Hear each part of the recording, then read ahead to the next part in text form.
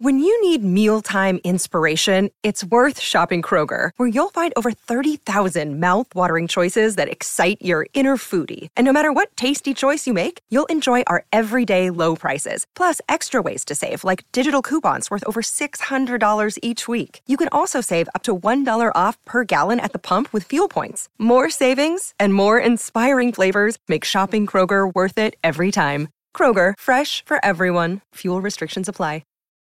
Look, Bumble knows you're exhausted by dating. All the, must not take yourself too seriously, and 6'1" since that matters, and what do I even say other than, hey? Well, that's why they're introducing an all-new Bumble, with exciting features to make compatibility easier, starting the chat better, and dating safer. They've changed, so you don't have to. Download the new Bumble now. Another day is here, and you're ready for it. What to wear? Check. Breakfast, lunch, and dinner? Check. Planning for what's next and how to save for it? That's where Bank of America can help. For your financial to-dos, Bank of America has experts ready to help get you closer to your goals. Get started at one of our local financial centers or 24/7 in our mobile banking app. Find a location near you at bankofamerica.com/talktous. What would you like the power to do? Mobile banking requires downloading the app and is only available for select devices. Message and data rates may apply. Bank of America N.A., member FDIC. Welcome to the New Books Network. Hello, everyone, and welcome back to New Books in History, a channel on the New Books Network. I'm Jana Byers, your host, and I'm here today with Kathryn Smithies, a medieval historian at the University of Melbourne in Australia, to talk about her new book, Introducing the Medieval Ass, out last year, 2020, with the University of Wales Press. Hi, Kathryn, and welcome to the podcast. Hi, Jana. Thanks for inviting me.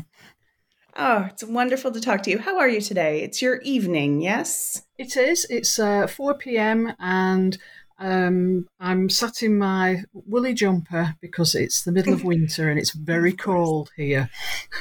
Well, I mean, Australia cold, right? Yes. Not quite Northern European cold. No, quite right. It's not a Northern European winter, but it's our winter all the same. So it's about 5 degrees. Oh yeah, that's legit. That's cold.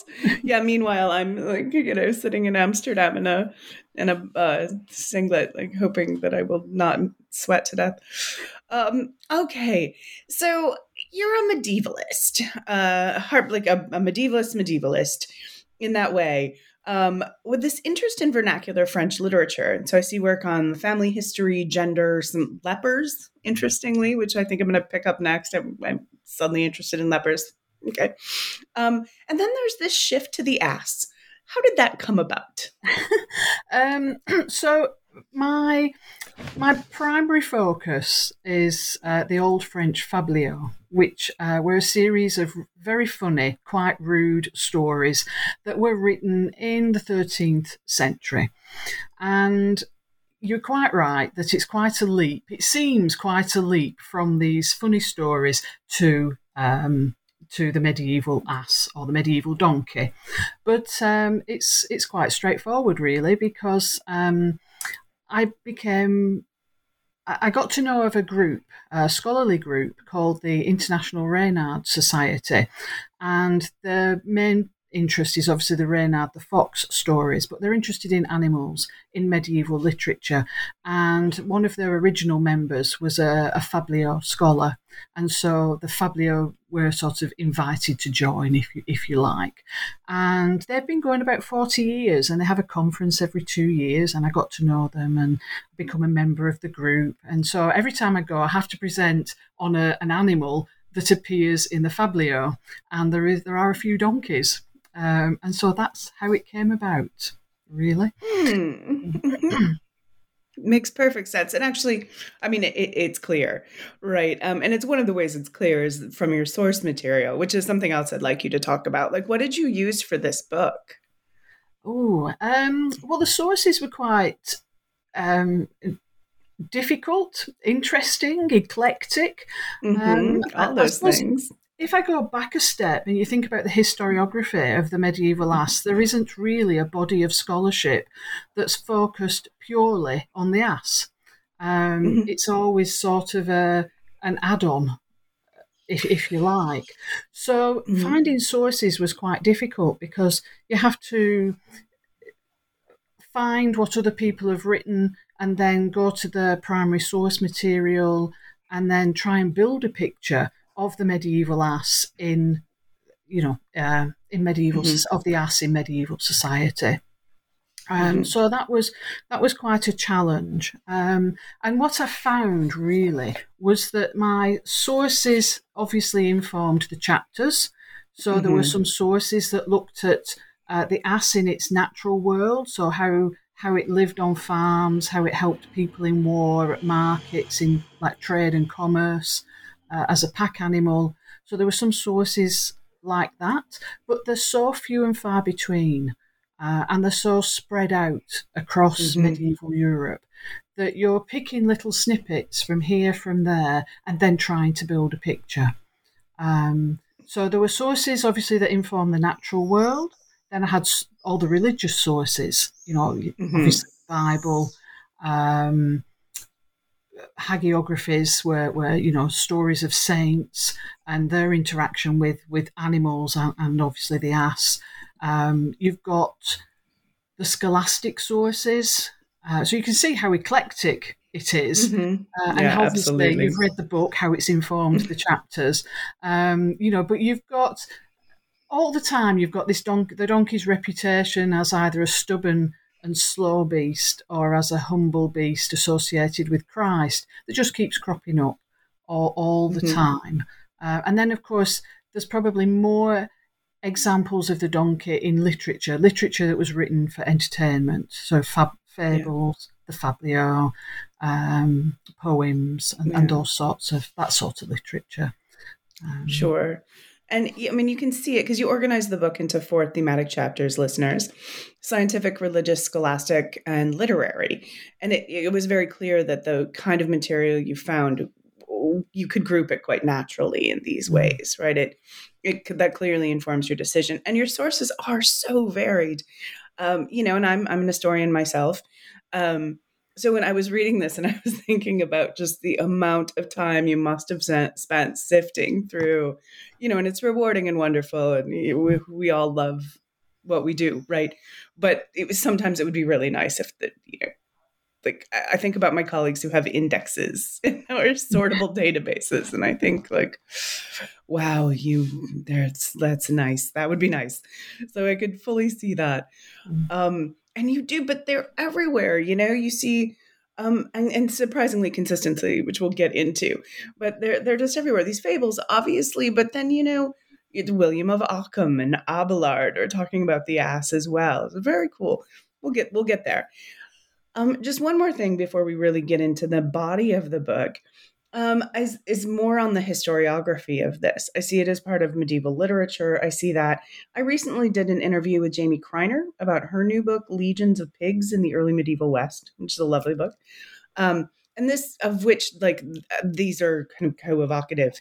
And it feels like there's like maybe a growing body of study on animals or agriculture. Is that appropriate?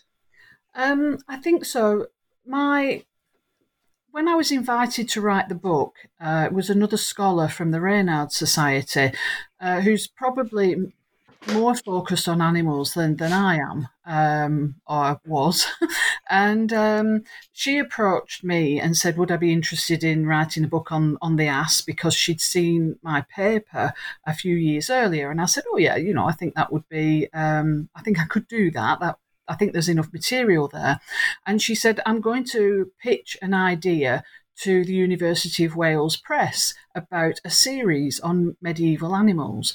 And she was successful. So I think you're right. I think there is a growing interest in animals in the medieval world, in animals in general, and that crosses sort of borders. There's interest in animals, how we treat animals, how animals interact with us, how we domesticate them, and so on. I think, not just within the medieval world, but just in general. So yes, I think she chose her time well, and the University of Wales Press was open to this. And from what I can gather, the series is proving to be quite successful. There are other books in the pipeline. It's a great idea. Yeah. Well, it's such an important, if you think about how overwhelmingly agricultural medieval Europe was, how agricultural Europe still is in large part. It makes great sense, and also, of course, as you point out so regularly, like so well, we read everything we need into our animals as well, right? Like the way we talk about our relationship with dogs, the way we talk about how we use horses. These are all a demonstration of what we're thinking about ourselves, which is of course, an obsession for medievals, as it is for modern people. So it's a great idea. Let's go through the main body of the book a bit. So you start the first chapter. We're talking about encyclopedists as well, and so for instance, what's the conception of the ass we get from, say, Isidore of Seville? Yeah, Isidore is, again, he's relying on the classical authors. I mean, he basically just paraphrases people like Pliny the Elder and Aristotle, who, wrote the first encyclopedias and wrote about every animal they knew about. So Isidore sort of copies what they've said, and he says I think he says it's a slow, sluggish beast, but it's easily captured and domesticated. So obviously, they were easy to train, and therefore, they were the ideal animal to help them on the farm as a pack horse and so on. And then that reputation is sort of cemented in stone at that point, because the later medieval encyclopedists like Albert the Great, Thomas of Cantimpré, Bartholomew the Englishman, they're basically, again, paraphrasing Isidore, who's paraphrasing the classical authors. And so this reputation of the ass as this slow, stubborn beast is one that's just perpetuated. Right. And both of these things are, so it's hardworking, good. I mean, slow and stubborn, but also patient and useful. I mean, you see this, it's not, I hesitate to say a complex picture of the ass, but it's definitely, multifaceted and overall a very useful beast. Certainly. I mean, it starts, like I said, it starts as this slow, stubborn beast. Isidore does say that it's very hard-working, but as we get into the later Middle Ages, the 1100s, 1200s, what people are doing then is they're putting a religious slant on it, and they're seeing that Christ, in the Bible, Christ has a strong association with the donkey. So how do they bring that into the picture when other people are saying, oh, it's just this stupid beast? So you're right, it has this eclectic reputation where on the one hand it's quite negative, but on the other hand, if we're going to associate it with Christ, then we're going to emphasize the fact that it's a patient beast, that it's a humble beast, and that it's worthy of respect in a way. Sure, right. Which you really get into in the religious ass. And I absolutely love this chapter. On one level, I will admit, I'm just a 14-year-old boy, right? So I just giggled while I was saying the religious ass over and over again. It's shameful. But more to the point, my scholar brain really enjoyed this source material and the analysis, and it was so much fun to think about. The ass is one of God's creations and thus worthy of some respect, and is used, like the whole rest of the creation, though, didactically, right? What can we learn from the ass? And a whole lot of medieval ink is spilled to explain Christ riding an unbroken ass. Just so much discussion of this. This is so important. What does this signify? Why is Christ on an ass? Yeah, well, it depends who you are as to what it signifies. It depends who you're writing for, who your audience is. In one respect, it's signifying the Jewish population. In another respect, it's signifying the humble Christian who submits to Christ readily, and so on. So, yeah, it's a fascinating take on why does Christ deliberately ask for an unbroken ass to ride into Jerusalem on Palm Sunday. And these medieval scholars were writing about it and coming up with a few different reasons why. But going back to what you said at the beginning about having a chuckle about the chapters, I have to say I had great fun coming up with them, and even deciding, were we going to call the book Introducing the Medieval Ass, or were we going to call it Introducing the Medieval Donkey? We had to go with ass, clearly. Yeah, no question. Definitely.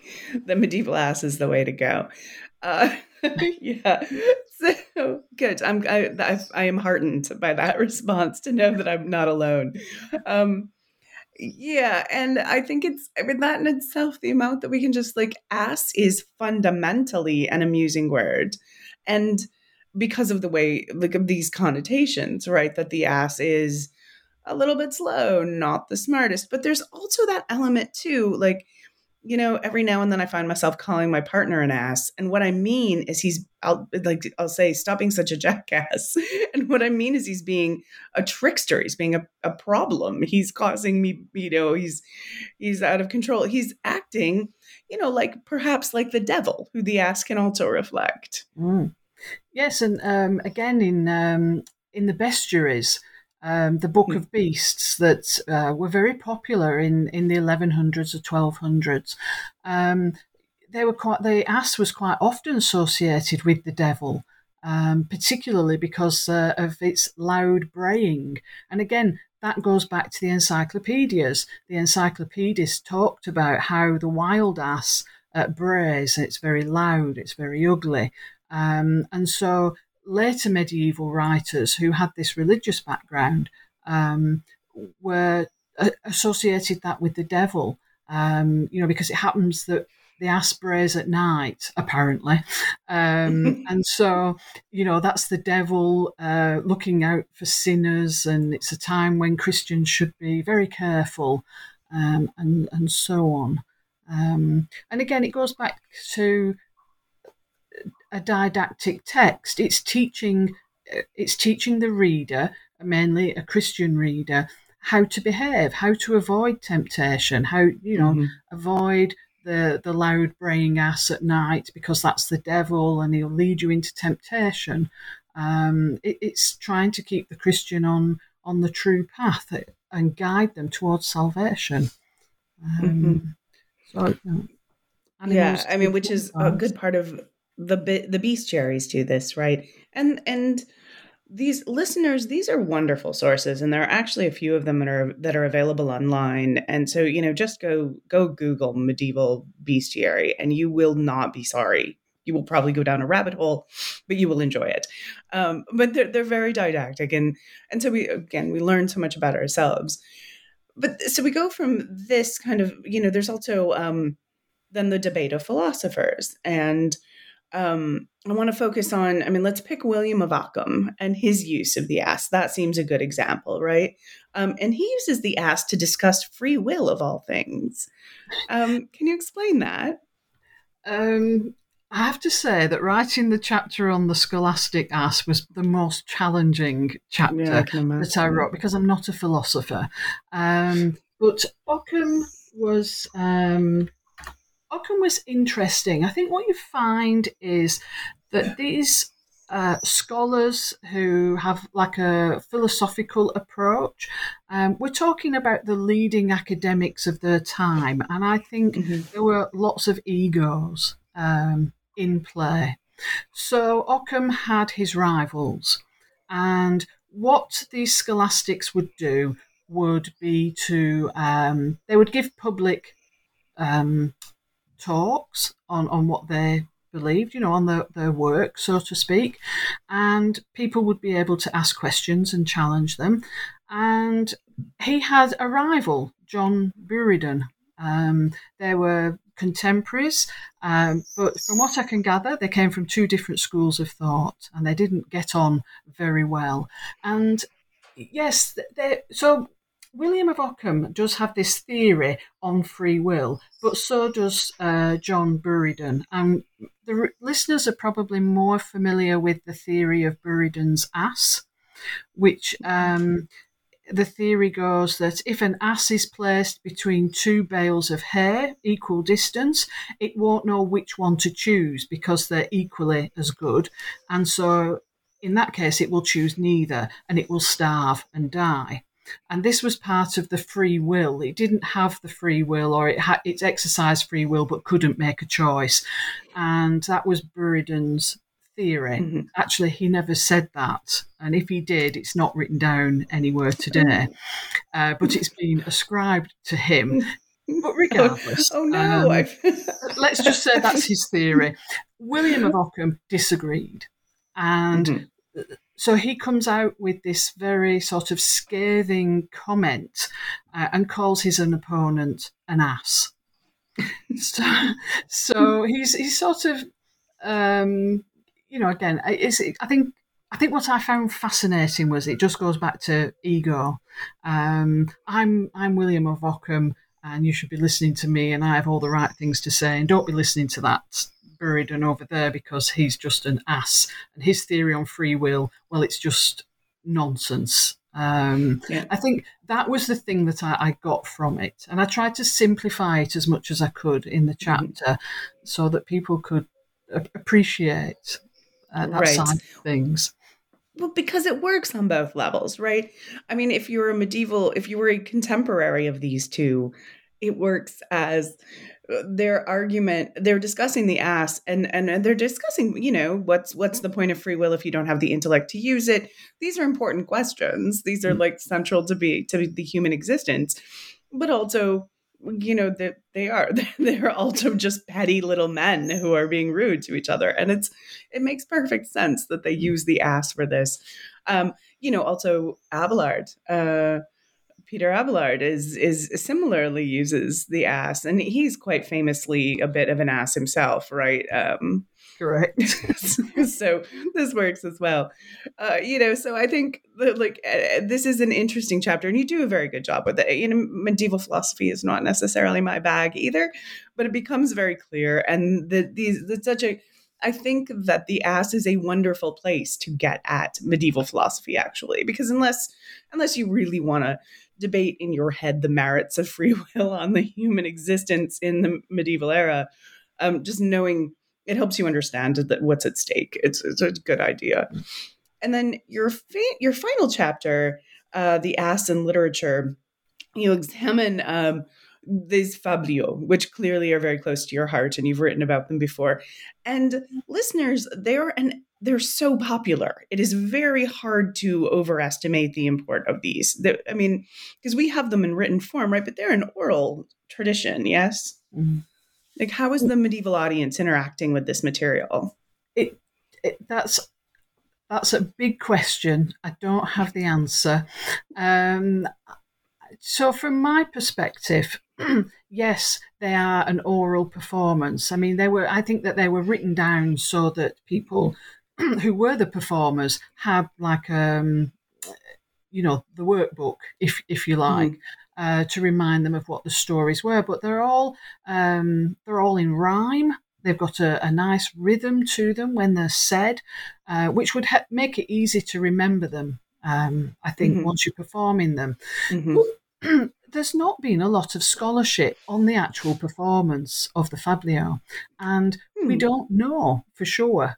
But of course they were performed. They were dictated, read out, and I'm sure that when the jongleurs and the minstrels and whoever were reciting them, that there was probably ad-libbing, and there was probably also hand movements, gestures, and things like that. So to add to the humour. But even just reading them as they are, there are some 1970s translations into English which really sit in the 1970s un-PC world, which I think really get to the heart of what the fabliaux were about. So they're slightly more ribald and slightly more risque than some of the more modern translations that are around right now. Yeah, our But sensibilities even have so, you definitely still changed. get the sense of them being, highly entertaining. Mm-hmm. I can imagine them being performed in a tavern when everybody's had a bit of a drink. I can imagine them being performed in the market square on market day when there's a crowd of people, um, and so on. In a court, in a royal court, I can imagine them being delivered there for Mm-hmm. entertainment as well. So they cross the social classes, if you like. Yeah, and I mean, I think that, especially that becomes really clear if you look at some of their predecessors and descendants, right? If you look at Apuleius's Golden Ass, if you look at Boccaccio's Decameron, there's this. It's clear that there are many ways to tell these stories, and they're very familiar themes, right? And there are some themes that come through repeatedly.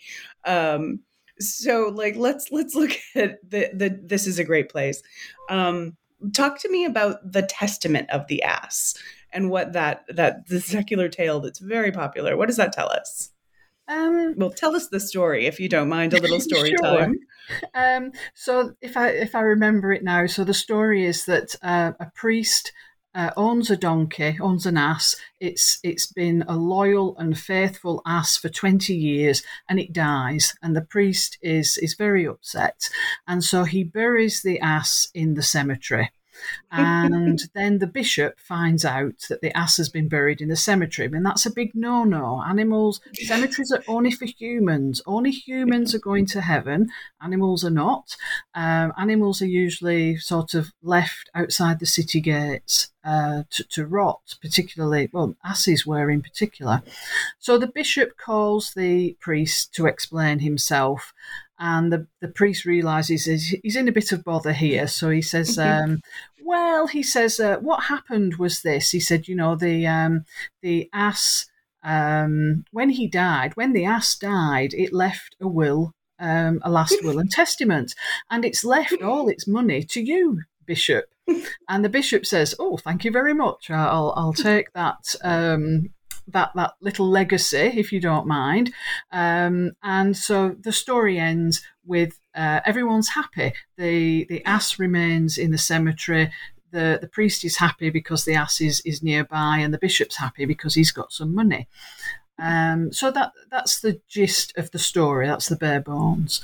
If you want to break that down, I mean, right at the very beginning, I said that the ass had served the priest faithfully and loyally. So that's again, that's in that religious setting of what we expect from an ass. That it mirrors Christ, it mirrors the good Christian, in that it serves Christ through the work it's done for the priest. The other thing is the way the bishop accepts the money. So there's the prevailing thought or rumours in this particular period of time was that many bishops were accused of being greedy, of taking money for themselves and not for the good of the Christian flock. And to me, this is a prime example. This is an author having a bit of a dig, a bit of a casting an aspersion on a greedy bishop. I think the humour comes from the fact that the ass is buried in consecrated ground. I mean, people have when I've presented this at academic conferences, people have said, do you think it's all about the emotional connection between man and animal? And I think it is, but only up to a point, because the Fabio are not about the touchy-feely, oh, poor priest, he's upset that his donkey's died. There's a little bit of that, but I think the author's using that as a stepping stone to then shock you Sure. into, oh, he did what? He put the donkey in the cemetery. Right. Everybody would have known that was a big no-no. Sure, And it and was scandalous. that hits on a literary tradition as well, right? Where animals acting in ways they're not supposed to, and then of course priestly avarice, like the greed of the church is a theme that we're going to see a lot. So yeah, that makes sense. But then just the absolute like laugh out loud of a donkey, of a priest burying his donkey where he's supposed to be putting consecrated, like this is for souls, in consecrated ground. And it is funny, and it shocks, it still works. And then, but I want to talk about one more story from that, which is the fable of the ass and the lapdog, which is another kind of theme. There's a lot of thematic elements that you're going to see throughout the period and well into the Renaissance. All right, so can you tell us this story? Sure. I mean, for anyone who doesn't know, the fable of the ass and the lapdog is that, is it a farmer? I'm not sure. But anyway, a man has, yeah, it must be a farmer. Anyway, the man has a lapdog, and he lavishes a lot of attention on it.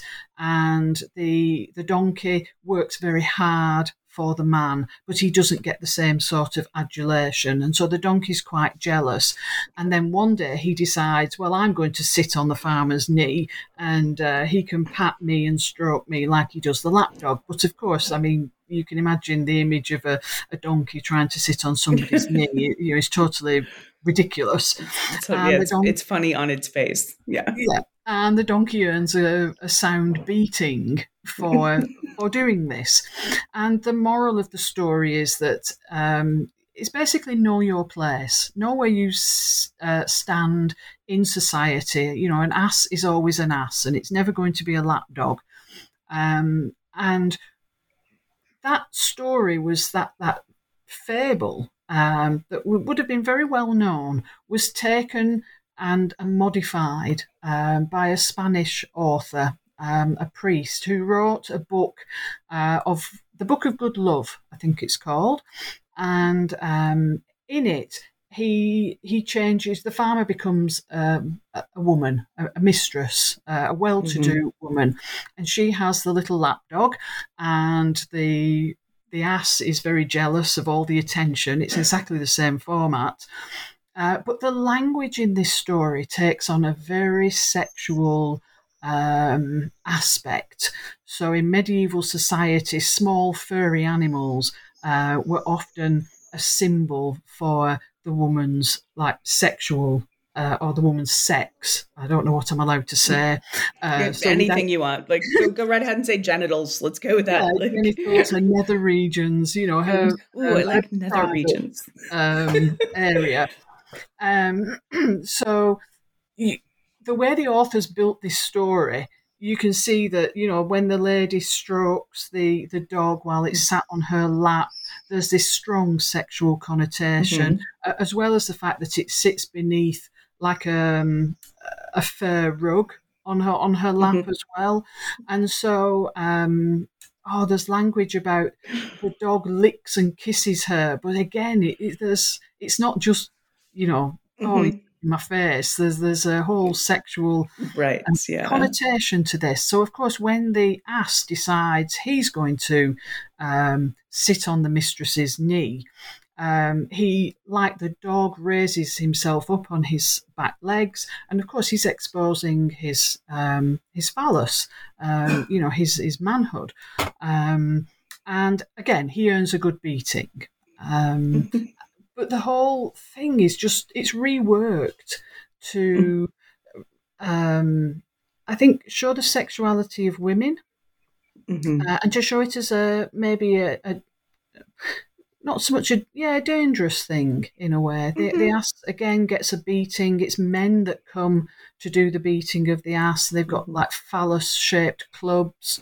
I think the image in the book, which is actually from the ass and the lapdog fable, from the traditional fable, again, there's still sexual connotations in that, as well as the reworking.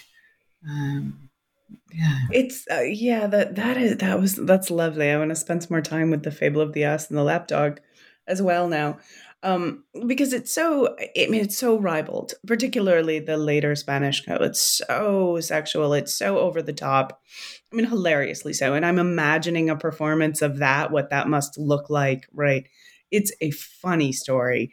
But then it's also this cautionary tale about female sexuality. And I think these two, like the way this the ass and the lapdog, these things, the testament of the ass, like I think that there's a lot in the ass in literature that really shows us the complexity of the ass and the importance of the ass in medieval society, which is really enjoyable. And it's this is such a tidy book. You get in, you explore it.